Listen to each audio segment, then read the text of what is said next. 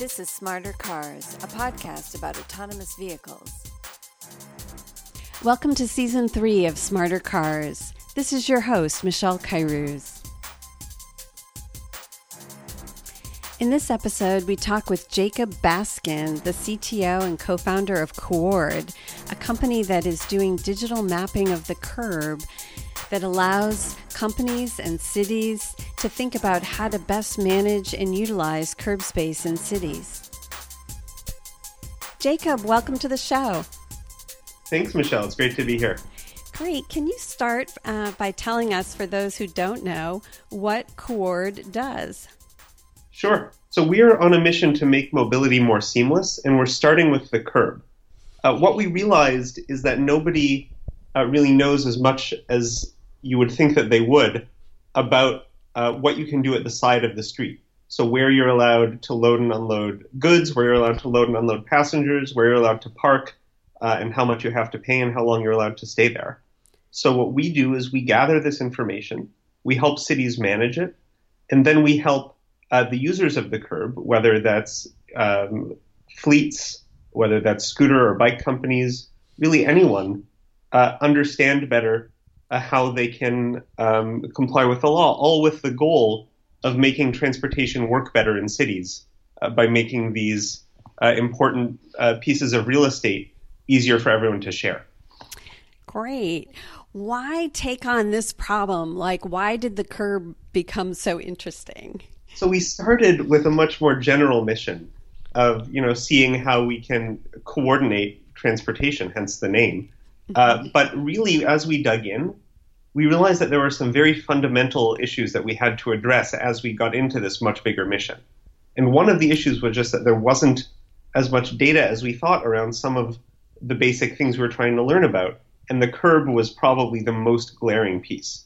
So whenever you learn more about a problem space, you kind of realize just how deep it is and just how much there is there. So we realized that we could really build a whole business and focus a whole company around this just very simple seeming problem of, where the heck can I pick this person up? Where can I leave this machine on public space on a given day at a given time? So that really seemed to us like the most pressing issue and the most pressing place that we could actually make a difference as a small company.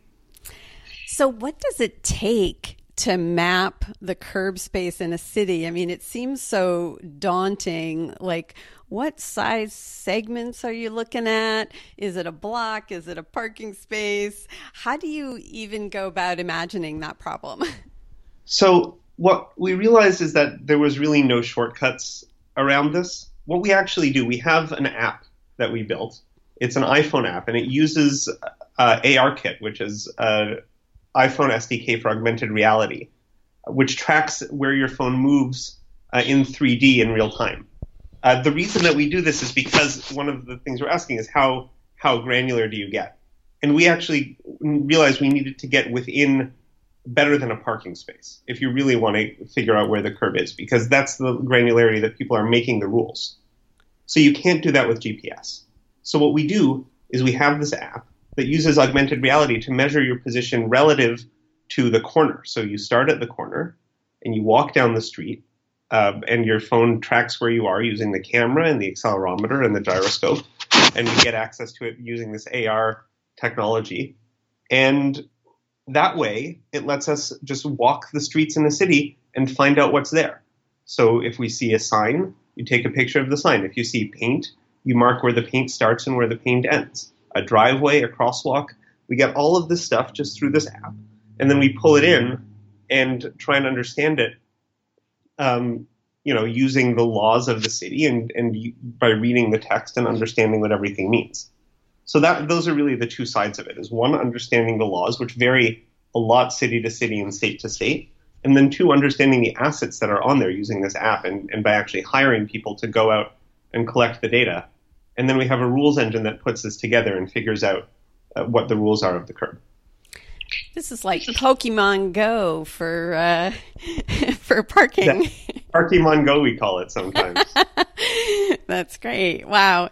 That is so time and resource intensive to walk every curb on the city street, but I can see how there's like no other way to do it. What are the assets on the curb that you are most interested in, and how do they vary from city to city?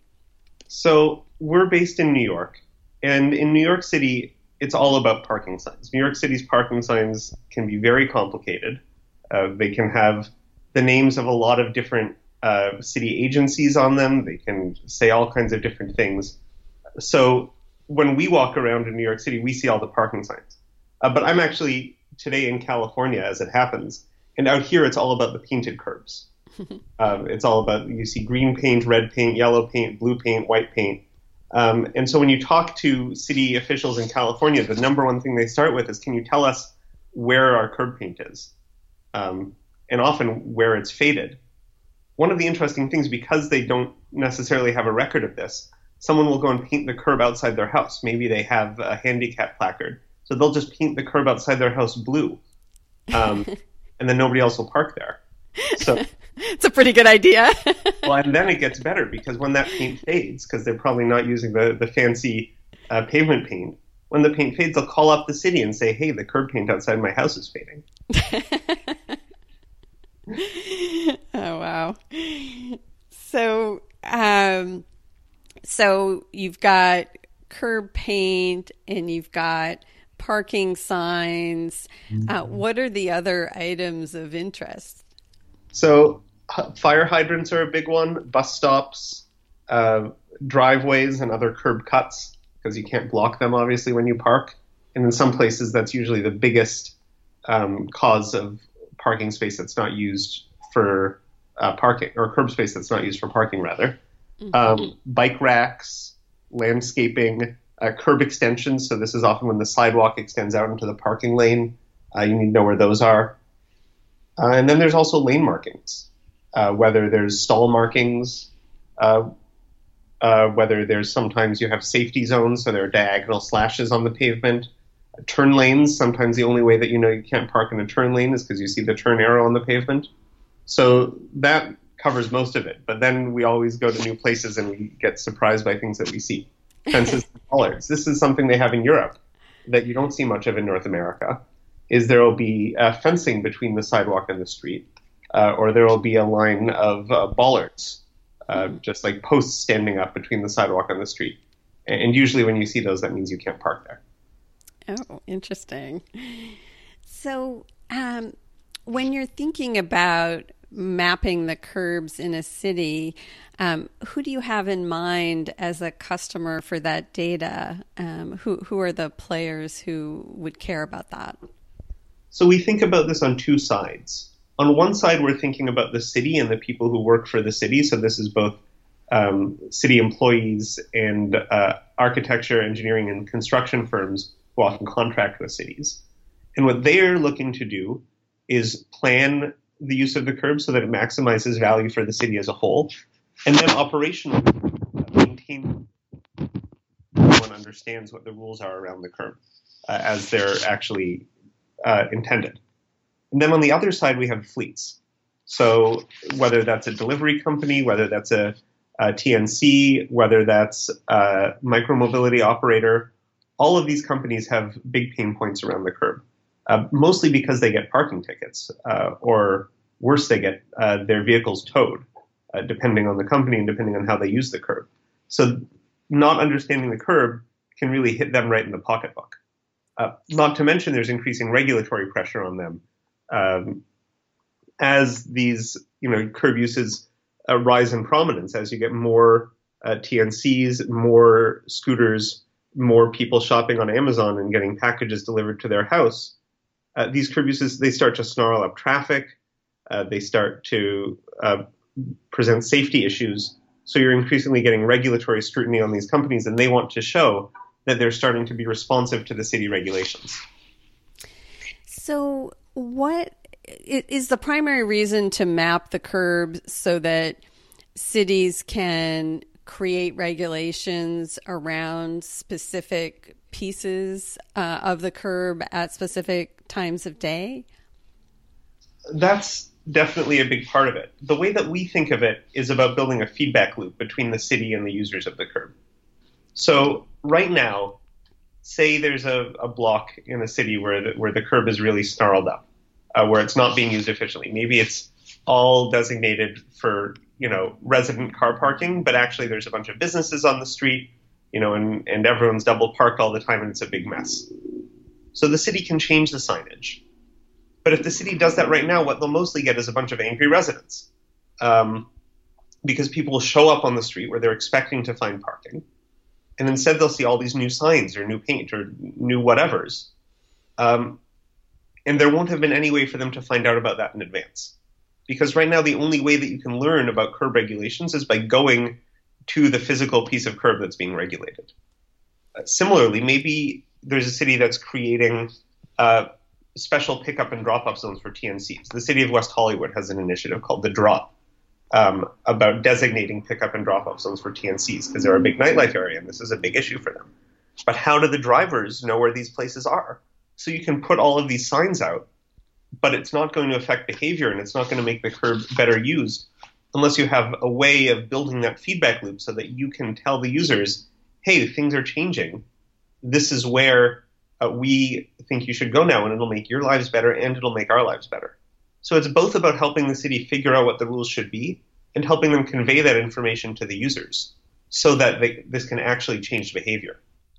So how would that information be conveyed to Uber and Lyft drivers? Let's say there's a drop zone and the curb use has changed. I think they've done pilots around this in San Diego as well. How does that information, if you're able to capture it and the city makes a change and you can say, okay, guys, we have the latest info on the curb, how does that get conveyed to companies? So we convey it to the companies like Uber and Lyft through our API. So they can call us and we will very quickly, in like computer time, not human time, respond to them and tell them, around this particular spot in the city, here are the rules. So there's this, 10-foot area of passenger loading. There's 50 feet of anyone can park there. And then there's a zone of no parking because there's, a right turn lane or something. So, or maybe there's a hydrant or a bus stop. So we'll tell them in the API exactly at a given place at a given time who's allowed to do what where. And then they build that into their system, and that gets conveyed in a bunch of different ways. So there are lots of examples of these companies sharing information like this with their drivers in specific situations. For instance, in airports and near stadiums, Uber and Lyft already send people to particular pickup and drop-off spots. Also, with services like Lyft Line, where the companies are having people walk to points along a route, the TNCs are already working on algorithms for designating particular points for pickups and drop-offs that aren't necessarily right where you drop your pin. So by hooking our API into those algorithms, we think it's actually going to be a pretty seamless way for this information to get to the drivers and to get taken into account when these companies are routing. And you mentioned that, individual citizens in a city who might be going shopping in a neighborhood or what have you don't really have a way to know about changes at the curb before they get there. Is there any public digital record of the curbs, and is that something you guys are creating? So that's something we're very excited to do, and we're very excited to work with cities to make this happen. And there's a number of ways that we can do that. First of all, if the city doesn't have the data, then they can't really do anything. So by working with the city to get the data, we're laying the groundwork. But then we're building tools. So we have a project called Open Curb Asset Specification. So this is a data format that we've invented that tries to help standardize curb the way that curb asset data, so that's where these parking signs are, where the curb is painted, and that sort of thing, standardize the way that that's shared across different cities. And because this is completely open, and because we and our partners have shared some open data that meets the standard, this enables app developers or really anyone who wants to start taking this data and turn it into forms that people can use. And we can build a community around this kind of thing and see what makes the most sense for getting this data out into the world. We thought about building a mobile app around this, but we decided that you probably have enough apps on your phone. And what we'd rather do is help lay the groundwork so that this data can get to you where you are already, whether that's in a navigation app, whether that's on your city's website. We don't necessarily right now want to be the people, showing you that on your phone, but we can build the ecosystem where that sort of thing comes up naturally. So that your Open Curbs, that's an open platform that is using a standardized format for curb data? That's right. One of the things that we realized is that nobody right now has even a data standard for the curb, which is just so interesting. There's GTFS is one of the great open data success stories, I think, in the civic space. Just about every transit agency in North America, and in fact, even in the world, now shares their data in GTFS, which is wonderful for the consumers because navigation apps can pull that in no matter where you are in the world. And it's also wonderful for the technology community because anyone can start doing interesting research or building new apps or building new services based on this GTFS data. So we really wanted to foster something like that for the curb. And that's sort of where this comes in. The first step is the data specification, but then we do also, anyone who uses our tools to collect curb data, we let them very easily, with a push of a button, share this data in our data specification format, just as a way of helping them to get that out into the world. Yeah, I guess with the transit providers, they already had the data and they just had to put it into an open format that was the same so everybody could share it. It's a little more complicated with the curb because you don't have the data yet. And so it sounds like you're collecting data yourselves, but also allowing other people to collect the curb data and upload it into your format. Exactly. And one of the things that we realized also is that in the city, knowledge about the curb can be very fragmented. Often the agency that puts out the fire hydrants is different from the agency that permits people to make curb cuts for their driveways, and that's different from the agency that puts out the parking signs. So you've got all of these different parts of the city government with a piece of the curb, and that in itself is a challenge for building this data set. Yeah. So is your standard for curb data that you're hoping will be kind of an open or universal standard? Are there other standards that are competing with that today, or do you guys have kind of the only standard on this? So as far as we know, we're the only people who've published an open curb asset standard. Mm-hmm. There's a lot of interesting standards work around street maps more generally. We use a lot of stuff from OpenStreetMap, which is really great about figuring out where the streets are, all kinds of different information about streets in general. But they don't have a standard for this kind of curb data yet. And we kind of view what we're doing as complementary to projects like OpenStreetMap. Right. So let's talk a little bit about policy and how curbs are being used. We talked a little bit about pickup and drop-off zones. How do you think about use of the curb and what the best way would be to sort of maximize utilization of the curbs? Is it charging a fee when someone pulls up to a particular curb spot? Is it enforcing the time spent in a spot? How do you think about that? So the first step is exactly what you were just saying, Michelle, of seeing the problem as being maximizing curb utilization, which even that is something that people often don't think about, is how can we make this piece of curb as productive as possible for the city? But once you've done that, the first thing you can do is say, well, what uses make my curbs more productive and less productive? We tend to think that free, unlimited duration car parking is one of the least productive uses of the curb in almost any, high demand area.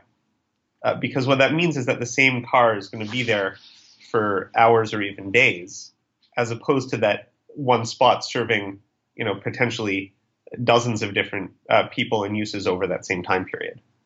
So, but then the question is, well, how, what do you put there? Like, what rules do you put there to make the curb as useful as possible? So certainly payment is one tool that cities have. And it's a pretty good sort of rule of markets in general that price is a great mechanism to allocate resources to the people who want them most. But of course, cities also have lots of other constraints that they operate under that might make that less easy to do. One of the other things that we see around the curb right now is that the uses are getting shorter and shorter in duration. It's very easy to charge people for parking somewhere for an hour or two. Just on the enforcement side alone, it's hard to enforce payment. Say you decided you wanted to charge people to drop off a passenger or pick up a passenger at a curb. How would that even work? You could imagine some ways of doing this with technology, but historically this just hasn't been an option for cities. So, yeah, figuring out how, whether it's just assigning pieces of the curb to different uses, whether it's using some price-based allocation mechanism to do this more dynamically. We're really excited for cities to experiment with this and just to see what works and what makes the curb as productive as possible. Yeah, it's really interesting to think about trying to charge people for pickup and drop off. I think in San Diego, when they, at night have made sort of these pickup and drop off zones near the bars, it's a time when they weren't charging for street parking anyway. And so they've cleared out the street parking and allowed people to drop off. I don't know how they're enforcing, a 3-minute, zone, or making sure that Uber drivers aren't sitting there for longer periods of time. But it's hard for me to see how, if you're just dropping off a passenger or picking up, how you actually charge for that without creating some really negative incentives. Like, the whole point of clearing out the curb and making it a pickup and drop off zone is because you want people to pull over, get out of traffic, and pick up a passenger. And if you're going to charge them then for doing it, there's an incentive to not pull over to the curb, right? Right. So yeah, I don't know that anyone's got a great answer for that yet.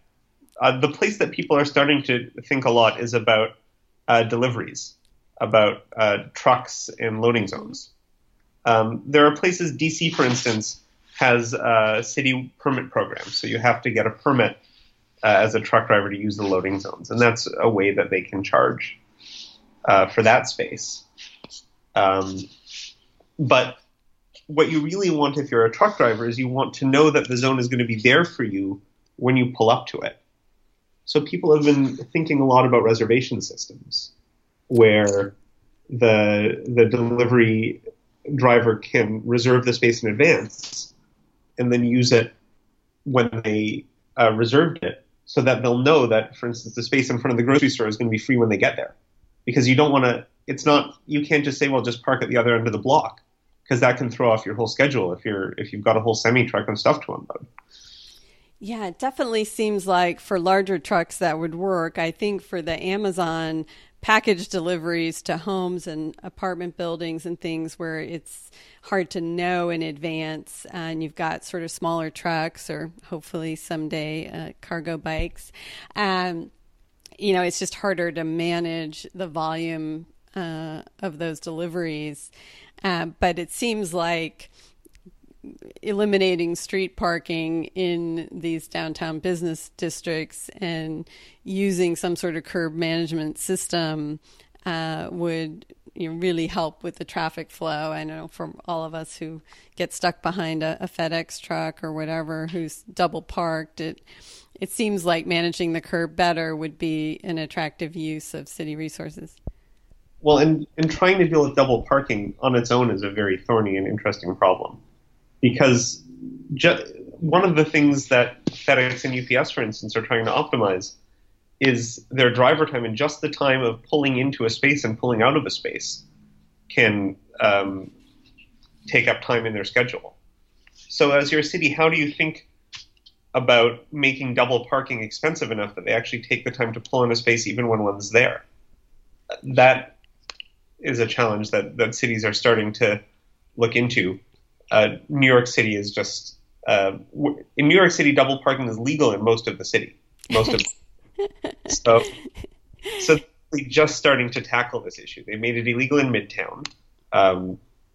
Enforcement remains a challenge. Yeah. And thinking about for the rest of the city, well, what do? Is there a way that you can recognize, we have narrower streets in New York, and often they have car parking on both sides, leaving only one travel lane in each direction, or one in one direction if it's a residential side street. So you kind of have to have double parking, but at the same time, it's incredibly disruptive. Right.